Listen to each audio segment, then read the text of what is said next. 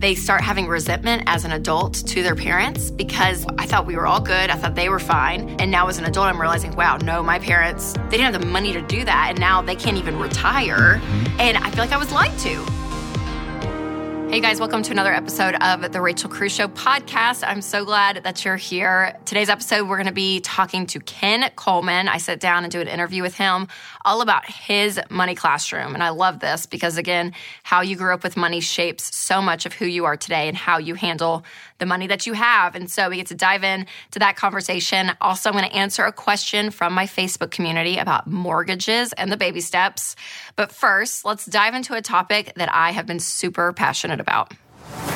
I know we've been talking a lot about money tendencies lately, but listen, winning with money, it's only 20% head knowledge. The rest is behavior, 80% behavior in order to win. And so that's why it's so crucial to figure out your money tendencies. So it helps you watch out for trouble spots. You can kind of course correct and go through the baby steps faster. It is so important to understand. In order to change your behavior, you have to know why you're doing the things you're doing. So I went on the Dave Ramsey show to talk to my dad about his money tendencies, and some of them might be a surprise to you. And for 30 years, we've been telling people that 80%, that personal finance is 80% behavior, 20% head knowledge. And we've taught you all the head knowledge during that time. And occasionally we deal with some of the behavior things and make sure that you're adjusting your behaviors, you're transforming. But Rachel decided to get under the hood and say, all right, what does it take to really understand who you are? Because if you do, then you can say, I need to be the best version of that.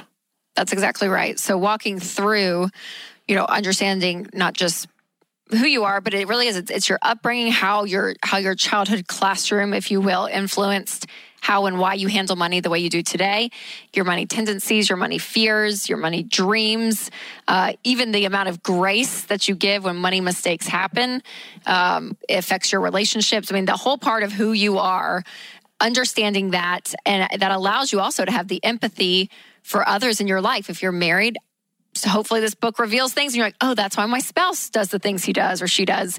And you really can understand the person, because when you understand you more, you can become a healthier version of that, which helps you create better money habits and win with money faster. Yeah, and I think we started scratching the surface years ago, and we said, okay, some of you are nerds, some of you are free spirits, and usually there's one in each in a marriage. So you want to be a healthy version of a nerd, which is the detail administrative thing, but not the overbearing control freak. You want to be a healthy version of the free spirit, which is a person who enjoys life, but does it in a mature way where you don't destroy the entire family's finances. And so we started scratching the surface with that years ago, but you've gotten down into scarcity and abundance and safety versus status and quality versus quantity. Which is one I had not really thought of. That's an interesting one. Well, let's go through them. Here's your quiz. Because in the book, the way I wrote it out was that there's a scale, basically. So you kind of put yourself on the scale between the two. So, saver versus spender. Where are you on the scale? Me? Yep. Oh, spender. Yep. Which I think is probably surprising for some people. Oh. Everyone just assumes, and me too, they're like, oh, you teach about money, so you love to save. And I'm like, I don't love to save. No, Winston is the saver and Sharon's the saver, naturally. Now, I'm a good saver because I've learned that it is the shortest method to spend more and to be more generous. Yep. I can't give money away if I'm broke. And I'm like you too. I lean way more on the spender. And again, extremes on all these scales can be unhealthy. So again, the moderation is key, but you lean one way or the other. Okay, scarcity versus abundance. Abundance. Me too. Yeah. Are we going to be the same person? Safety versus status. And what this is meaning why do you want to win with money? For some people, it's completely out of safety. I don't have to worry about it. It's there. I'm okay. Some people want it in order to live a fun life, to go on vacation. So status isn't bad. I feel like some people read this. Status is not bad. There's an unhealthy version of it, but it's so that I can enjoy life, go on vacation, maybe drive a fun car. Like I want to use it for things in my life versus it just being there that I'm okay. Yeah, but so that would often be the safety would be the saver and the status would be the spender, wouldn't it? Sometimes, always. I mean, I think these can be opposite. Okay. Are you more safety with money? Oh, definitely status. Definitely. Me too. Yeah. Okay. Quality versus quantity. Quality. Okay, I'm quantity. I would rather have like 20 pairs of earrings. So you get like $10. Sucked into the Costco 22 pounds of peanut butter thing. Yes, I like having more stuff versus like one nice pair of shoes. I'd rather have 10 that are like Yeah. Okay. Yep, that I have to replace. Choices. But you like quality. You'll research and buy the best of the best, even if it's just one thing. Yeah. You just have the one.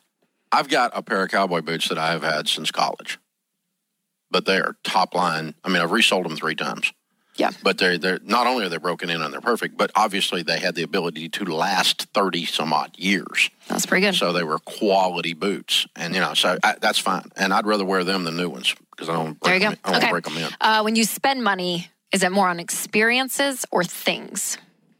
I do both. I don't know. I'm probably in the middle on that one. Okay. You're an experience girl. Oh yeah, all the way. No question. Mm-hmm. Give me a nice dinner out. Give me a vacation. Go to the zoo with the kids. Like I want to go do stuff. Yeah. Versus having like a thing. Yeah. Your mom's is on things.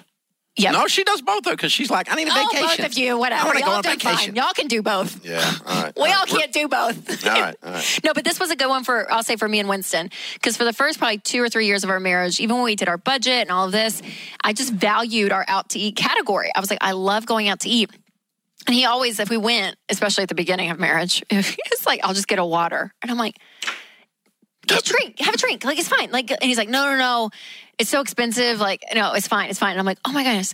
But I enjoy that whole experience where he, again, would buy something. And I'm like, why did you buy that? Like it made no sense. Yeah. But finally, when we had the communication around it and I pinpointed it, I was like, oh, that your value around where you spend your money on, that's what it is. Yeah. Okay. Planned giving versus spontaneous giving. Well, this is a brain versus a natural. My natural brain response, versus heart. Yeah. My natural response is spontaneous. Yep. And yet the vast majority of our giving is very planned. Yep. We even plan our spontaneity. I mean, it's like, so we have categories in the Ramsey Family Foundation that's just money that's just sitting there. So if something comes up, we can, a single mom needs some help with something that, pops up. We had an opportunity through the legal system to help a family that was messed up beyond belief the other day, and we had the money, so we planned to be able to be. So I don't know, but but personally, just walking up and giving somebody some, I leave a large tip. Yes. That for me, so it's spontaneous, and I guess it is for you. Spontaneous giving, yeah, mine's spontaneous too. I'll hear of like this. Some amazing organization they're doing, and I'm like, we'll gift you for the rest of our lives, because I'm like, yes, I just want to help, and like it's amazing. So until I see someone else, yeah, that's it. I know, right? Yeah. So those are the 7 money tendencies as part of the book, and breaking down the good, the bad, the ugly of each one. Some roadblocks that could be ahead for you, depending on where you lean on the scale. But having those in the back of your mind helps you understand this is why I do some of the things I do with money. What we have known at Ramsey and what you've really clarified and put a lot of work around is that the biggest obstacle between where you are today and becoming wealthy is not opportunity. It's not your income. It's you controlling you, and you understanding you helps you control you so that you can win. The problem with my money is the person in my mirror. We've said that for years. And what you're doing here is to say, okay, if I'm going to be a nerd, I need to be a healthy nerd. That way I don't kill my free spirit that I'm married to, and run them into the dirt and turn Dave Ramsey's name into a cuss word and all those kinds of things. And so know yourself, know your money. We're throwing in over $150 worth of free stuff when you pre-order right now, including for a short time longer, not very much longer, a free financial coaching call if you pre-order the book with a Ramsey Preferred Financial Coach.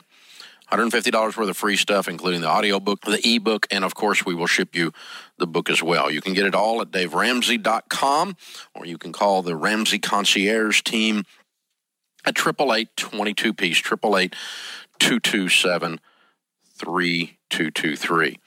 It's very workable for you.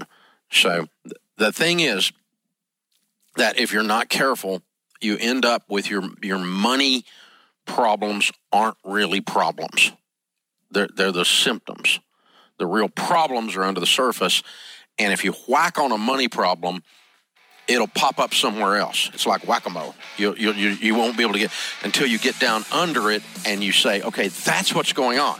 We're not communicating about this. Yeah, this is why we can't get our budget done. That's right. This is why we're always screwing up our savings account. That's exactly right. Yeah, your money problems are usually masquerading as life huge problems underneath the surface. So you go and say, okay, It's not that my spouse can't get on board. It's because, oh, wow, we have some marriage issues here. We're not trusting each other. We're not communicating.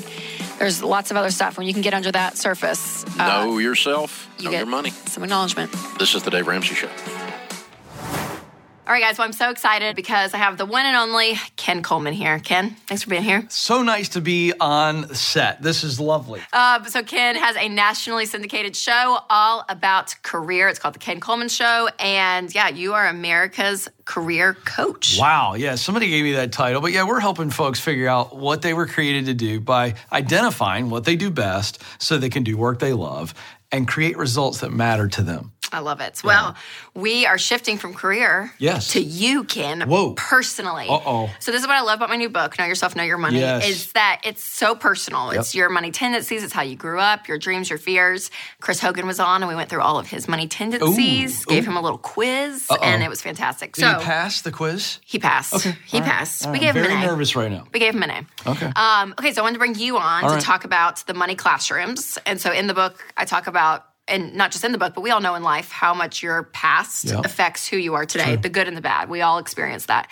And so the money classrooms really talks about how money is communicated. It's communicated verbally and emotionally. So again, just as a recap, there's the anxious money classroom where it's verbally closed, emotionally stressed. The unstable money classroom, emotionally very stressed, but verbally open. So lots of fighting you hear. There's the unaware money classroom, which is emotionally calm, but verbally closed. And then the secure money classroom, and that is verbally open and emotionally calm. So out of the four, boom, boom, boom. I just gave you some options. Yeah. How did you grow up, would you say? Certainly the unaware. Unaware. Yeah, unaware. Classroom number 3. Yeah, no question. Classroom 3. Mom and Dad didn't have much money. My dad, we're talking lower middle class, small church pastor. So, we're not talking about a lot of money. Ministry. But interestingly enough, we just didn't know that. My brother and I, we didn't know. I have a younger brother, 3.5 years younger than me. Now, we didn't have a lot of the things that other people did. We heard about friends going to Disney, and I was like, what is that? We went to battlefields and things of that nature. So, we were on a budget, so we knew there was obviously some difference between our life, but we didn't know how tight it was just because of a lack of income. Then my mom went to work when I was 12, and so there was no question that when I read the classrooms, we were certainly number 3. Didn't talk about it, though. There wasn't a lot of, hey, we're struggling. Hey, things are really, really tight. We knew that Dad was very frugal before we knew what the word frugal meant. But not a lot of talking about our financial situation. Yeah, and I think it's hard, especially if the budgets are more on like the tighter side, if you will, because of income. Because parents, they want to share but don't scare. And so it's a hard balance. Oh, wow. Yeah. That's a hard balance. So to say to a 4-year-old, we're struggling, the money's tight, you don't want to do that. That creates anxiety in a child. But how to healthily go about saying, hey, we're going to actually talk about the subject, though, not make it taboo. But do it without freaking the kids out. Yeah, it's interesting, too. There's another side to this. I'm curious if you see this in your research and in the book.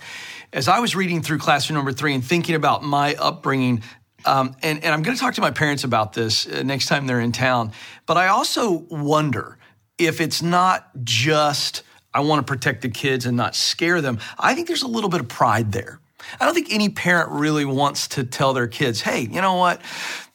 We don't have a lot of margin right now. We don't have enough money to be able to do this thing, and this thing. And so I just wonder if that's not part of it as well. What are your thoughts on that? No, I think so for sure. And I think that there's elements where one spouse will take full control over what's going on so that the other one is unaware. And that other spouse, that feels safe to them. We're like, I don't want to know what's going on. And when I talk to couples, that happens too. Where they're like, oh yeah, my wife just takes care of the budget. I don't want to deal with it. Right. Because if you knew the truth of it, it might stress you out. Ignorance is bliss, it's been said. And there's something to that. Yeah, that's really interesting. So I wonder if there's a combination of that, certainly when you're older. Yes. I mean, when my brother and I were teens, if we didn't have the money to do something or we wanted a pair of basketball shoes, Dad was pretty clear, hey, can't do that. But there wasn't a lot of discussion. And I just wonder if there's not a sense of, because I'll be honest, I felt that some. I mean, we live in a wealthy community. It's just simple. And we see other kids get certain things. And it's not in our budget, the way we live here at Ramsey Solutions. It's like, if it's not there, I'm not going to just blow everything up to do it. Right. And I felt that tinge at times. I wish I could do that. I wish we could take this trip. So I'm just being real. I think that's got to be a part of it. Oh, I think there's an element for sure. And what's interesting, too, people I've talked to in classroom number 3, a few people, they start having resentment as an adult to their parents because they feel like they've been lied to. And they're like, no, I thought everything was fine. Like, I thought we were all good. I thought they were fine. And now as an adult, I'm realizing, wow, no, my parents, charged everything on credit cards for Christmas. Like, they didn't have the money. Oh, wow, my parents, the vacations we took, they didn't have the money to do that. And now they can't even retire. Mm-hmm. And I feel like I was lied to. Like, and yours may not be that extreme by any means, but but there's an element of that which is interesting. Even just when you just are verbal and just talk, have that verbal communication, and it's just open and honest. Yeah. It takes away any of like the questions, I guess, that we have. And if we have questions, we're naturally through our lives going to just create our own answers and tell ourselves our own story. Yeah. And when it's not true, it kind of throws you off a little bit. That's right. And I find that kids are tremendously flexible. They adapt so well. And I think they adapt better than we realize. And I'm in the middle of this right now. You've got 3, I've got 3. I've got 2 in middle school, 1 in high school. And I'm learning that there are things I do at times to protect or to shield. And then I realize I don't need to do that. If I talk to them like young adults, they're on their way. Certainly my 15-year-old is, and you let them see the facts and explain it. They may not like it, but they can process it. I don't think we give our kids credit enough to be able to adapt to reality. Oh, yeah. They're much smarter than we give them credit for. Yeah. I can say that just with a 5-year-old. But no, so all what you just said, though, I feel like, are you trying to raise your family in that classroom where it's open communication and low stress because it's under control? Yeah, open communication, but not too much. Because, I'll tell you, all 3 of our kids, like, how much money do you make? I know. I'm not telling you. I know. Why aren't you going to tell me? Because you'll tell everybody you know. That's right. And so understanding that is a private thing. There's multiple reasons. We talk them through that. So we're open to, hey, we're not going to be able to do this. This year, we're not going to do this because we're saving up to do this. And we've had that through our journey. And we've also said, hey, you need to understand something. I'm not going to, I've told my 15-year-old, look, I'll match whatever money you save for your car. I will take care of your insurance. Mm-hmm. You're going to pay for your gas. Mm-hmm. And you will also pay for 50% of your repairs to your car. Oh, dang. Well, look. Good for you. No, don't defense. I'm not. But here's the deal. They've got to begin to realize that life happens. Oh, yeah. And when life happens, money disappears. And so it can't be, all right, you get a job and you pay for some of the car and then I'm going to bankroll the rest of it. No. If your car breaks down, we're going to look in your bank account and we're going to see what you got. Give me 50%, pal. I'll do the other 50. By the way, you're out of gas. You don't have any money. I'm going to come pick you up. The car stays parked until you have enough money to pay for gas. Because at some point, they've got to appreciate pain, money, and how all that tension that exists. Because even those of us have emergency funds, I got to tell you, I just put money in my wife's Suburban, and we had it, and it was there, and it didn't even faze us financially. Mm-hmm. But it really bothered me. It's terrible. I hate car repairs. I'm so irritated about having to take money out that I save. But they've got to experience that pain. That's right. So we are open to an extent of, hey, this is reality. And this is what you're going to have to do. And if you don't have the money, one of the kids got mad, broke their PlayStation thing. Guess what I said? Mm-hmm. You're going to pay for it. Yep. Oh, here's the one, ordered a video game without permission. I get the email. PlayStation says we just ordered a new game. Did you ask me for permission? No. Great. Pony up. At least your kids, it's on purpose, will randomly get an Apple email. This happens all the time. Yes. And it was like, you just bought 1917, the movie. Right. It's like some war movie. And I was like, who ordered this? Yes. And we had no clue. Yes. Oh, yeah, they'll just click. Yeah. Oh, it's terrible. I'm like, no. We have a mutual friend, Bill. I don't even know if you've heard this story of a mutual friend. His kid is playing one of those, I think it's Fortnite, and they tell you, you can get this armor or whatever. Armor, skin, weapon or whatever, and they just kind of throw it out there, and the kid's like, oh, sure, I'll buy that. Racked up $700. No clue. No. Bill gets an email. He's like, about had a stroke. So we got to be careful on this stuff. You know what I mean? Because the kid didn't know. Kid's sure, I'll buy it. And it's just ching, ching, ching, ching. So anyway. It's crazy. It's so He's wild. going to have to That's pay so that funny. back. That's so So I funny. think they've got, so we make them pay for things that they broke, that they do, but so that they begin to feel the sting of decisions and what will cost you, not just in restrictions or other repercussions, but financial repercussions. I think that's where we're doing, I think, a good job. Yes. So they begin to appreciate money. No, they do. Well, and there's a level of emotion that they have attached to their own money, right? Yeah. And it's like when they feel that car repair, when they feel that PlayStation thing they have to pay back, or buy a new controller, whatever. They feel it so much. And having that emotion early on in life versus the first time they're feeling that at 23. That's right. You're setting them up so well. Okay, question. As a parent with older kids, trying to grow up in that classroom number 4, I've realized that when you have open communication about money, you usually take those same habits of communication into other areas of your life, right? Into your marriage, when it's not just about money, but it's about other things. Yep. And so for you with kids, do you feel like because you're open about money and open to have these conversations that you're more open in communication about other things in life as a parent? No question, because, it's a situation where I learned early on that the kids are more aware of things than I realized. You know what I mean? And so I have a little bit of a neurotic fear about my kids feeling like I'm withholding information. I'm not going to call it lying because I would never willfully lie, not even a white lie. But I think as parents, sometimes we get close to that line of a white lie where we say, well, I'm withholding information. And early on, I mean really early on, the kids would ask me some questions and I would just go, boom, here's the answer. And then Stacey would be like, what are you doing? I went, they asked me. And I think that the approach here is that I want them to feel like when they ask me a question that I'm going to always shoot them straight. And a lot of times saying, I don't know is the way to do it. And I think that there have been times where I'll say to them, you can't do this, or I'm not okay with this. And they'll say, why? And I go, I don't even have a really great reason, but I don't feel good about it. And one of these days you're going to make these decisions. And I think what it creates in our home is a bit of back and forth where it's not just, I said so, no conversation. Because that was my upbringing. Yeah. Like, love you, David, Sharon. Hey, but the whole, too.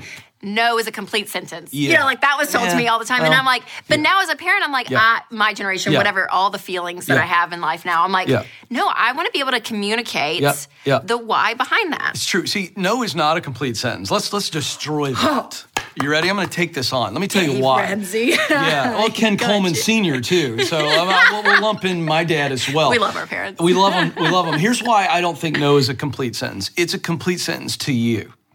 But the very idea of communication means the ball is hit across the net and the kid hits it back. Communication is a two-way street. And so in your mind, no, because I said so, you think, well, that's final. I have been consistent and shown authority. Here's what's happening. You've shut your kid down and your kid walks away and you think the narrative's over and it's not over in their head.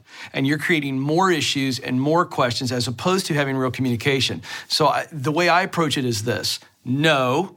Here's why. And even if I don't have a great why, I go, it's a feeling. You just have to trust me. I don't feel good about it. I don't have a bunch of reasons. This could happen, this could happen. But I just don't think it's a good decision. And they don't like it. And they'll ask and keep going back and forth. My no remains a no. Yes. Yep. But I'm allowing them to weigh in on it. And I joked about this at one of our events recently. On social media, I've just said no social media for the kids until they're out of high school, and they hate it. And they're pushing back big time. And they'll say things like, this is really dumb. Well, the first couple times they did it, I got mad because you disrespected me and I punished. Now they keep pushing. I keep saying no. And when they go, this is dumb, I go, I know. And I'm engaging. Yeah. I heard you. I hear your feelings. It's still a no. And so I would just a play on that. No is not a complete sentence. It's no. Here's why. It's still going to be no. I know you don't like it. Sorry. Yep. How do you feel about it? It's okay. It's still no. Yes, that's right. Let your no be no, your yes be yes. No, Chip Todd one time said, your kids need to think. Well, okay, I'm going to butcher the quote. He said, your kids need to think that they can kill you, but you will not be killed. That is way better than what I just said. Isn't that great, though? That's and I was like, incredible. because there's going to be times. I mean, even a toddler fit up until, when they're 15 or something, it's like, no, they have to believe they can, but you will. Yeah. But they know you will not be killed. And let me confess something. I struggled with that for a long time and still do because I want my kids to like me. But the problem is they're not going to like me. Not all the time. Most of the time, probably. If you're parenting, yes, there's a lot of not like, but I know they love me. For sure. I know there's respect there, even when they don't show it. Yep. So you got to get over that, parents. But I think it is. It's all that classroom floor. It's that open side of communication where a lot of parents don't engage sometimes. And sometimes you don't have the emotional capacity. Sometimes you don't have the time, all of it, but pushing in and having that dialogue. Because when you have dialogue in other areas of your life, money will just go right into play in the ebb and flow. That's right. Ken, thanks for being here. Oh, I love hearing all about how you grew up and kids today and all of it. So thank you for having me. You're doing great work. Just such a great show. Oh, thanks, Ken. Okay, where can everyone find you? KenColeman.com. We have a lot of free resources, a lot of great paid resources, and of course the Ken Coleman Show anywhere you want to watch it, YouTube, podcast, SiriusXM, and your local talk radio show. It's all there. Yep, all career stuff, you guys. Go to him, Ken Coleman. Thanks again, Ken. Thanks for having me. All right, one of my favorite packages to ever show up at my door is my Tuft & Needle mattress. I've got a couple now, and seriously, I love this mattress. You guys know exactly how it is. When you're juggling the demands of mom and wife and work and friend and so many other things, good sleep is a must. And I've never slept better. Tuft & Needle is the best rated mattress on Amazon with over 100,000 5-star reviews. So try it out. You can get a mattress starting as low as $3.99. Plus, it ships free. And you can keep it up to 100 nights risk-free. So if I'm wrong, just send it back. Go to tn.com to get started. That's tn.com. Being a parent is hard today, especially when screens are everywhere. And you want to feel good about what your kids are watching without worry. That's why my family loves Minnow. It's a new streaming service created just for kids. With over 2,000 hand-picked episodes that's rooted in a Christian perspective, Minnow helps your child learn about Jesus, the Bible, and all the amazing things that God has created. So feel more comfortable about your media choices that you're making and start watching Minnow today. Download the Minnow app or visit gominnow.com. That's GOMINNO.com to get your free trial. All right, some of my favorite parts of this show is getting to answer your questions. So my team went through all the social channels to pull out some great questions that you guys have. Kayla from Facebook, she says, "Hi, Rachel. We bought a home pre-Dave with a first-time homebuyer program. We didn't put a down payment down when we closed, and instead it's the second mortgage and isn't due until we refinance, sell the house, or pay off the mortgage in full. The second mortgage is $11,180. I've contacted the mortgage company, and they said that we can't make payments on it until after we've done one of the options above. I feel like I'm cheating on baby step 2. What do you advise?" Well, what I would say is this all has to do with your home, okay? So I would put all of this in baby step 6. So you're not cheating baby step 2 at all. Baby step 2 is your consumer debt. So this is credit cards, student loans, personal loans, car loans, anything like that, that goes in baby step 2. Anything that has to do with the house, like a mortgage or mortgage specifically, that is going to be in baby step 6. So continue on. Once you get to baby step 3, if you guys want to, refinance then, if you want to, whatever you want to do, it doesn't matter. You can make those options. But when you get to baby step 6, that's when you're going to start working on the mortgage. And that includes your second mortgage. Now, you guys, that's one reason we always say to go ahead and put 10 to 20% down for your down payment when you're buying a home. And you're going to do this in baby step 3B. So once you're completely out of debt, you have a fully funded emergency fund, then save up for that down payment. Having that down payment is going to simplify this process and get you ahead and to show you what kind of house you can afford. Programs like this, the first-time home buyer program, it lets people buy homes that don't have any money. And so that's not to shame Kayla, that's not to shame you, but it's to say, hey, you have to do this stuff in this order. This is why we talk about this, because when you're broke and you buy a home, it stresses you out because, there's expenses that happen, all of this stuff. There's such responsibility to home ownership. So you want to be in a good financial position to do it. So to Kayla, to answer your question, it's in baby step 6 because it's a mortgage. But if you guys are going to sell in the future, make sure that you are doing it in the process because the process works. All right, you guys. Well, thanks so much for listening to this episode. It's so fun to dive into all these topics with you. And if you have not subscribed to the podcast, make sure to hit that subscribe button. And if the Spirit leads, you can leave a review. And as always, make sure you take control of your money and create a life you love.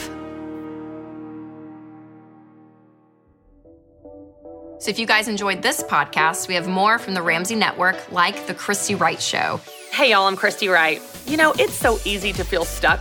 You live life just going through the motions, doing dishes, doing laundry, carpool lines, and a whole list of commitments that bring you no joy.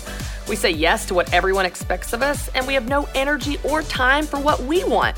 And let's be honest, most of the time, we don't even know what we want. Why do we live like that? God certainly never called us to.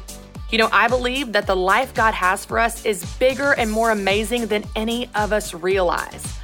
That's why I want you to check out The Christy Wright Show. Every week, we will fire you up to break through what's holding you back and inspire you to create a life you love and are proud of. Each episode will help you build confidence in yourself and the God that created you. To hear full episodes, just search Christy Wright wherever you listen to podcasts or go to ChristyWright.com.